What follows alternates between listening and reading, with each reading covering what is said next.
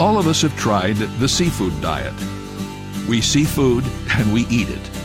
Obviously, that's not a healthy way to live. Besides being unhealthy physically, it contradicts a rarely discussed principle that is mentioned in 1 Corinthians 10:23.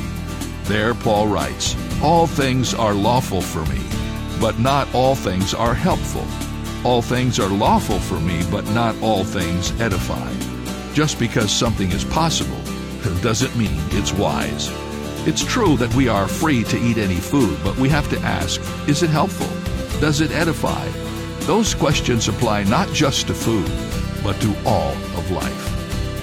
This is David Jeremiah, encouraging you to get on the road to new life and discover God's best on Route 66. Route 66, driving the word home.